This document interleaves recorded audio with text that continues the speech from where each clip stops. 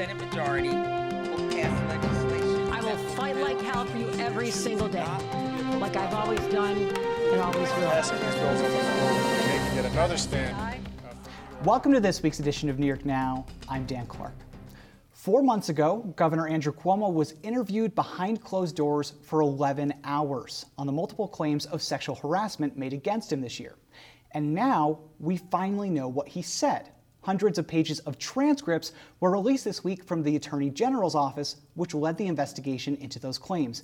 And there is just a lot to get through here, so let's jump right into it. With me in studio are John Campbell from the USA Today Network and Kate Lisa from Johnson Newspapers. Glad to have you both, as always. Thank you for having me. Thank you. So this was, I couldn't tell you the page count of all of them together. It was transcripts of Cuomo's testimony, not all of the women who accused him, but a good chunk and probably the most high-profile ones. So a lot of ground to cover. I just want to ask you guys first, Kate, what was your takeaway here? What stood out to you? So definitely, it was thousands of pages. I mean, it was a tremendous release, and so we learned details that were shocking in some ways, and in others, they were kind of what we had known.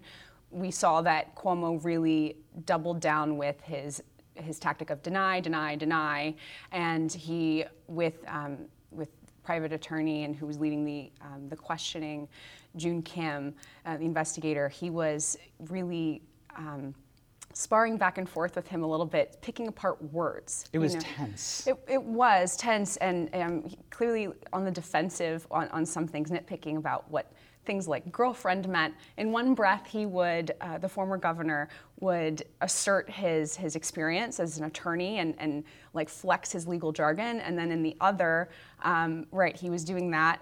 But I think one of the biggest takeaways that really shocked me was when he was talking about one of his former or top aides, Stephanie Benton, talking about how she would sign things for him. And revealing that he had lied to reporters in May of this year, that he had taken the sexual harassment or completed the sexual harassment training. He said that he had completed it this year in 2021, and to Mr. Kim said that he only completed it in 2019, and that Stephanie Benton may have auto-signed the attestation that he completed it, and that also she might have signed legislation, executive orders, other documents for him in the past. So it was really, talk about a bombshell.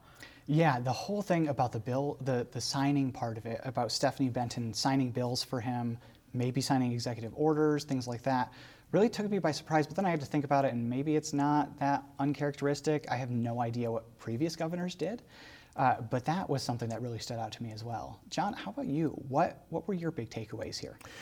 Well, a couple things. I mean, we not only learned more about the sexual harassment complaints and accusations, we also learned about some of the toxic culture accusations within the governor's office. I mean, there was a very pins and needles atmosphere. The state trooper who alleges she was harassed by the governor went into detail about how the governor gets what he wants, and how he had to show up and the elevator had to be waiting for him, while there were other details of screaming behind closed doors, both by the governor and top members of his staff. And also we heard from the medical doctor who administered the governor's nasal swab for a COVID test on live TV. She spoke about the morale within the Department of Health during the pandemic. And it was quite shocking. I mean, we knew some of this. There was a mass exodus of staffers, but she was also told that they were not allowed to collaborate with local departments of health, with the New York City Department of Health, which was, I believe she said the Department of Mental Health at the time where the pandemic was raging in New York City. And, we knew that Andrew Cuomo and Bill de Blasio had a poor working relationship. I'm not sure we quite knew that it went to that level. And how did that affect the pandemic? It was my question in reading that was, if they weren't allowed to really work with these local agencies, then was the coordination really there in a way that really would create a robust response to this virus that has killed so many people? So, and clearly not too, because they didn't. They even said that some protocols they found out at press conferences, right? Yeah. So I don't know how you do that. Or, why wouldn't you have for public safety or health, if that's the goal, how is that the safest practice? I don't understand. Yeah, I didn't really either, and that whole thing is just another can of worms. I do want to get to like some of the specifics about some of the women that testified as part of this investigation. First, I'll go through Brittany Commisso, just take a few minutes on this. So I found it interesting. Part of this, the investigators were asking Brittany Commisso what she was wearing when she went into the mansion where she was allegedly groped by the governor. And at first I was reading that and I was like, oh, this is kind of rude, asking her what she was wearing, kind of like a victim blaming type of thing. And then I realized maybe it's like an identification type of thing, because as we know, with Sheriff Apple's misdemeanor complaint, they used state police aerial footage, which is so interesting to me. So that was a takeaway for me. The governor, of course, said in his testimony that he definitely did not touch Brittany Commisso. He didn't touch anybody inappropriately, is what he said. Brittany Commisso has testified as well that the governor used to say inappropriate remarks to her. Like at one point, he commented to her she was wearing a dress, I believe, or wearing pants, and he said something along the lines of, show some leg, or good to see you showing some leg. So that was just an interesting part to me. The toxic culture, though, John, I want to go back to that with you. So Charlotte Bennett testified about this, and I think the other women did testify about this as well. But there's this culture, they testified on the second floor when they were there, that really stoked the flames of this behavior. Can you describe what we're talking about? Yeah, absolutely. And the culture, essentially, the governor was in office for 10 years by this point. And, there was a widespread culture of fear. There was a widespread culture of being fearful of angering the governor, angering his top staff. There was talk about the women that he was known, that the governor was known to prefer blondes. We heard from women like Anna Liss, who was a former aide to the governor, that she was moved from one side of the building to the other side of the building, and she suspected it might be because of her looks or because of her how she appeared rather than her performance, and that bothered a lot of people. And you hear a lot from the women in these statements about how they felt belittled, or they felt they were fearful of a group of aides that had become known as the Mean Girls. And yes. And you get a better sense reading these transcripts about why that bothered these women so much, and why they felt professionally looked down upon because of it. Yeah, and the Mean Girls thing, the investigators asked the women, and I believe the governor, whether they had heard the term Mean Girls as a reference. And I just want to point out that is like a public thing. During the 2018 campaign, Melissa DeRosa and the governor's top aides did frequently refer to themselves as the Mean Girls on Twitter. So it's not something that was made up. I just have to wonder how this all played into their work there and the environment there. Kate, 30 seconds for you. We have the assembly maybe wrapping up its report. Do we know anything else at this point? I don't, but tell me. No, I think that's going to be the biggest thing going into next week, right? We're going to be waiting to see. They're going to, the members of the Assembly Judiciary Committee that were overseeing that impeachment probe earlier this year are going to review this report of what they found. So I think that will tell us even more going into next week, and we'll have, I guess, even more one way or the other about where things are going. I'm on the edge of my seat. In my mind, right now, I'm not on the edge of my seat, but metaphorically, I am. We'll leave it there. John Campbell from the USA Today Network and Kate Lisa from Johnson Newspapers. Thank you both so much. Thank you. Thank you for having me. All right, moving on now. The Hochul administration has released an update to the state's financial plan, and things are actually looking pretty good. These updates are released to make sure the state budget is on track, and apparently, we're doing way better than we thought. New York brought in $4 billion more in revenue than we expected back in April when the state budget was approved. And that's really, really good news because we didn't know how the pandemic would affect that revenue. At the same time, the Hochul administration says it's not enough to pad the state's coffers if we hit a recession. So a mixed bag on that one. And the person with an eye on all of this is State Controller Tom DiNapoli. He's the state's elected money manager. We spoke this week about the state's finances, what they mean for you, and more. State Controller Tom DiNapoli, glad to have you back. Good to be back with you, Dan. Thank you. Thank you. So the mid-year financial update from the Hochul administration makes it seem like we're doing pretty good for the state. We have about $4 billion in extra revenue coming in since the budget passed in April. So is it as good as it sounds from your perspective? Or are we on a good track right here? Yeah, I mean, the short answer to that question is yes. And that's a combination of factors. Certainly tax collections have been coming in stronger than anticipated. Personal income tax collections, sales tax collections. The big game changer, though, Dan, has been the infusion of federal money. That certainly has made the big difference in terms of balancing our budget. So for now, things are looking very strong, not only for this year, but as you know, we're just starting the budget process and looking at the numbers for future years. And based on what we're seeing right now, Division of Budget is really projecting that the traditional out-year budget gaps that we're used to for so many years, they don't seem to be coming into play at this point. Whether that holds up, who knows? That's why we keep a close eye on revenue and spending. It sounds like good news. So does this mean that we are back to pre-COVID levels in terms of revenue and our finances in the state, or do we still have a kind of a long road to go for recovery? I'm trying to gauge whether this is just we're good in the moment or we're good in, I guess, the long term. Well, I would say let's not minimize the impact of the federal money, and the federal money is not forever. So we have to keep that in mind. When you look at something like sales tax, which is a strong indicator of not only tax activity, but consumer confidence and overall economic activity, we seem to be ahead of pre-pandemic, or at or ahead of where we were pre-pandemic. But you look at some of the other numbers. Let's look at the employment numbers. Again, unemployment numbers continue to go down, which is good. But we've only grown back about 55, 56% of the jobs that were lost. So, that's a concern. So I would say mixed information. More of it is good than bad. Look, the big factor, the big question mark still is, are we really out of it in terms of the pandemic? Should we go backward on the numbers related to COVID and pull back some of the opening?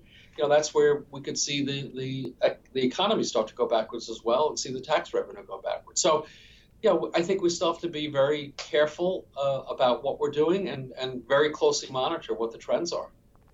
Speaking of that federal spending that you talked about, the federal infusion of funds into New York, the newly passed infrastructure bill in Congress has some money there for broadband infrastructure. And your office released a report about 2 months ago now highlighting the digital divide in New York. We know that this exists. More than 1 million households lack access to broadband, according to your report. So can you tell me, based on that report that you put out, and now we have this money available from Congress, how should we target that broadband problem here? Where does the money need to go to make it better? For our rural communities, the issue really is the infrastructure and building it out.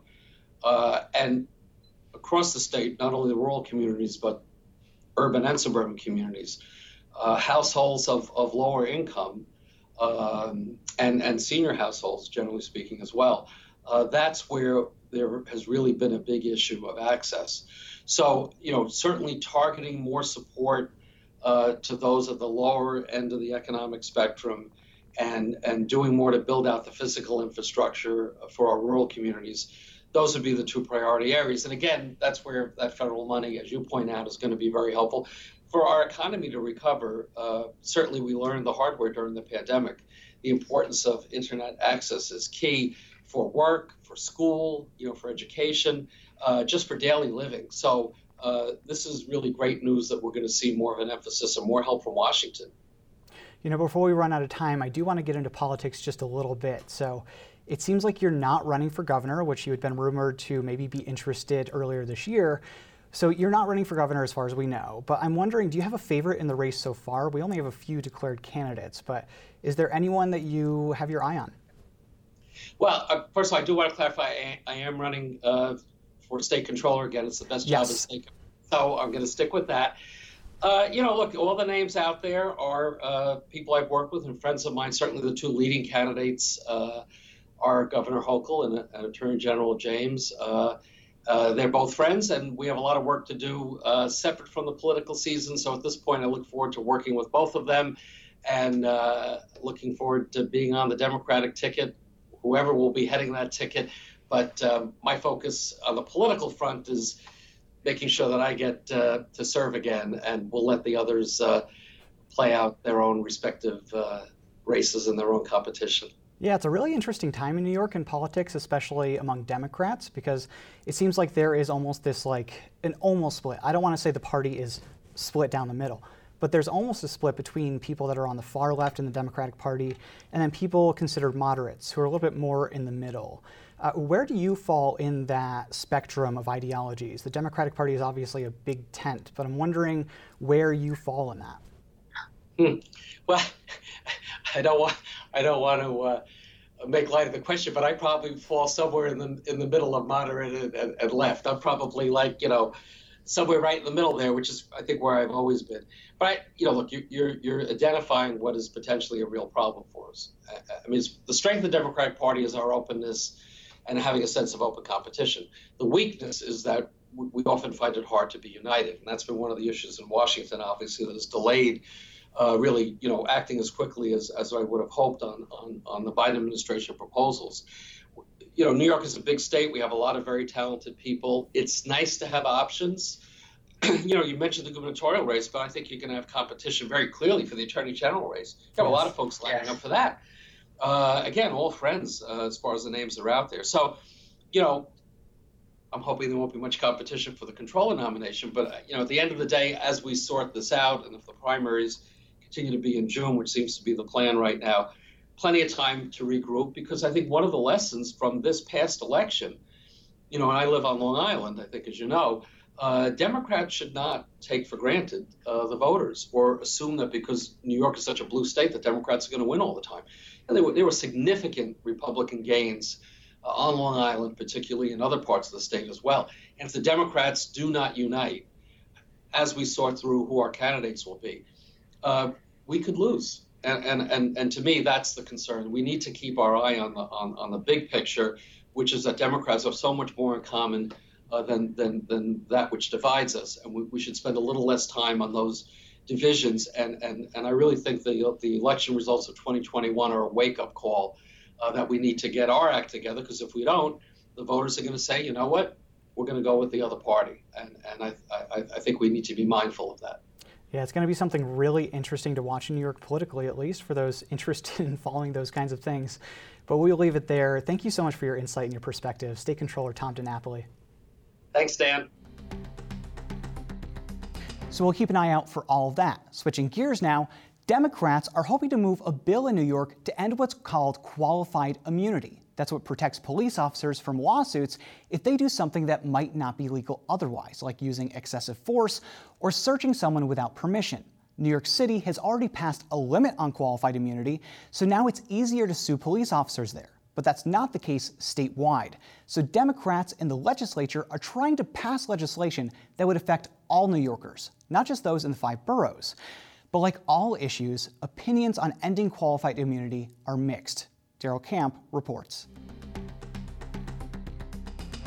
Criminal justice reform has been a source of division across the country in recent years, and at the heart of that debate is New York. It's been a major source of division here, pitting Democrats against Republicans and Democrats against each other. Those reforms are things like ending cash bail for lower-level offenses and new changes to how prosecutors build a case. And while those were big wins for supporters of those measures, they'll always tell you there's more to do in the realm of criminal justice. That conversation is already starting ahead of next year's legislative session, and a key focus for advocates is a bill that would end what's called qualified immunity, or QI. That's a doctrine that allows certain legal protections for government officials, like members of law enforcement, when they do things that may otherwise be illegal. And it's getting more attention now than ever while the country debates the consequences of uses of force by police, including the deaths of unarmed civilians. Assemblymember Pam Hunter, a Democrat from Syracuse, sponsors that bill. She says it isn't about attacking individual officers,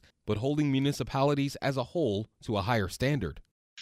It is untrue that officers have ever had to pay ever for any constitutional violation. There is indemnification across the state where municipalities have always been responsible for any misdeeds for officers. So I think a lot of the conversation relative to personally paying out of pocket for officers, that does not happen. For some, the issue is personal. That's the case for Darlene McDay. She says her son Dante died behind bars from what was reported as a suicide after he allegedly suffered abuse at the hands of correction officers. McDay says she wasn't told about the alleged abuse until she got a call from someone else incarcerated at the facility. So he said that they called for medical attention because they felt my son was having a seizure. He was sitting on his bed, not really able to move and staring, staring into space. So several of the people next to him called for medical attention, and when the guards went into the room, they started beating him.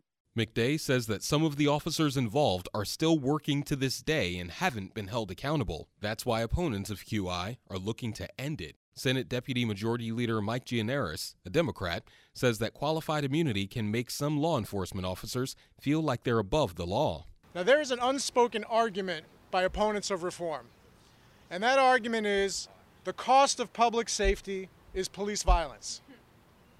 That's what they're saying. They don't say it because it sounds ridiculous, but ultimately that's what their argument is. If you want to feel safe, you got to let the police beat someone who doesn't deserve it, or you got to let the police kill somebody who doesn't deserve it. Because God forbid they feel restricted from doing that, they might not do their jobs they're supposed to be doing. But some in law enforcement say the issue of qualified immunity is not as simple as it sounds.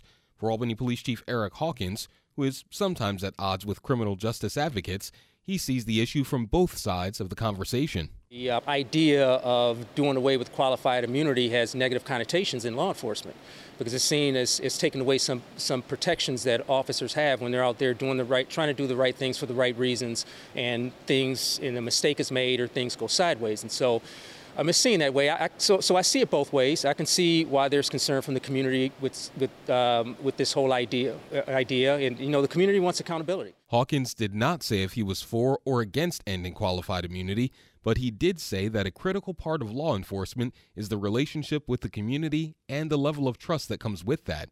And others agree, but don't think ending qualified immunity is the right approach.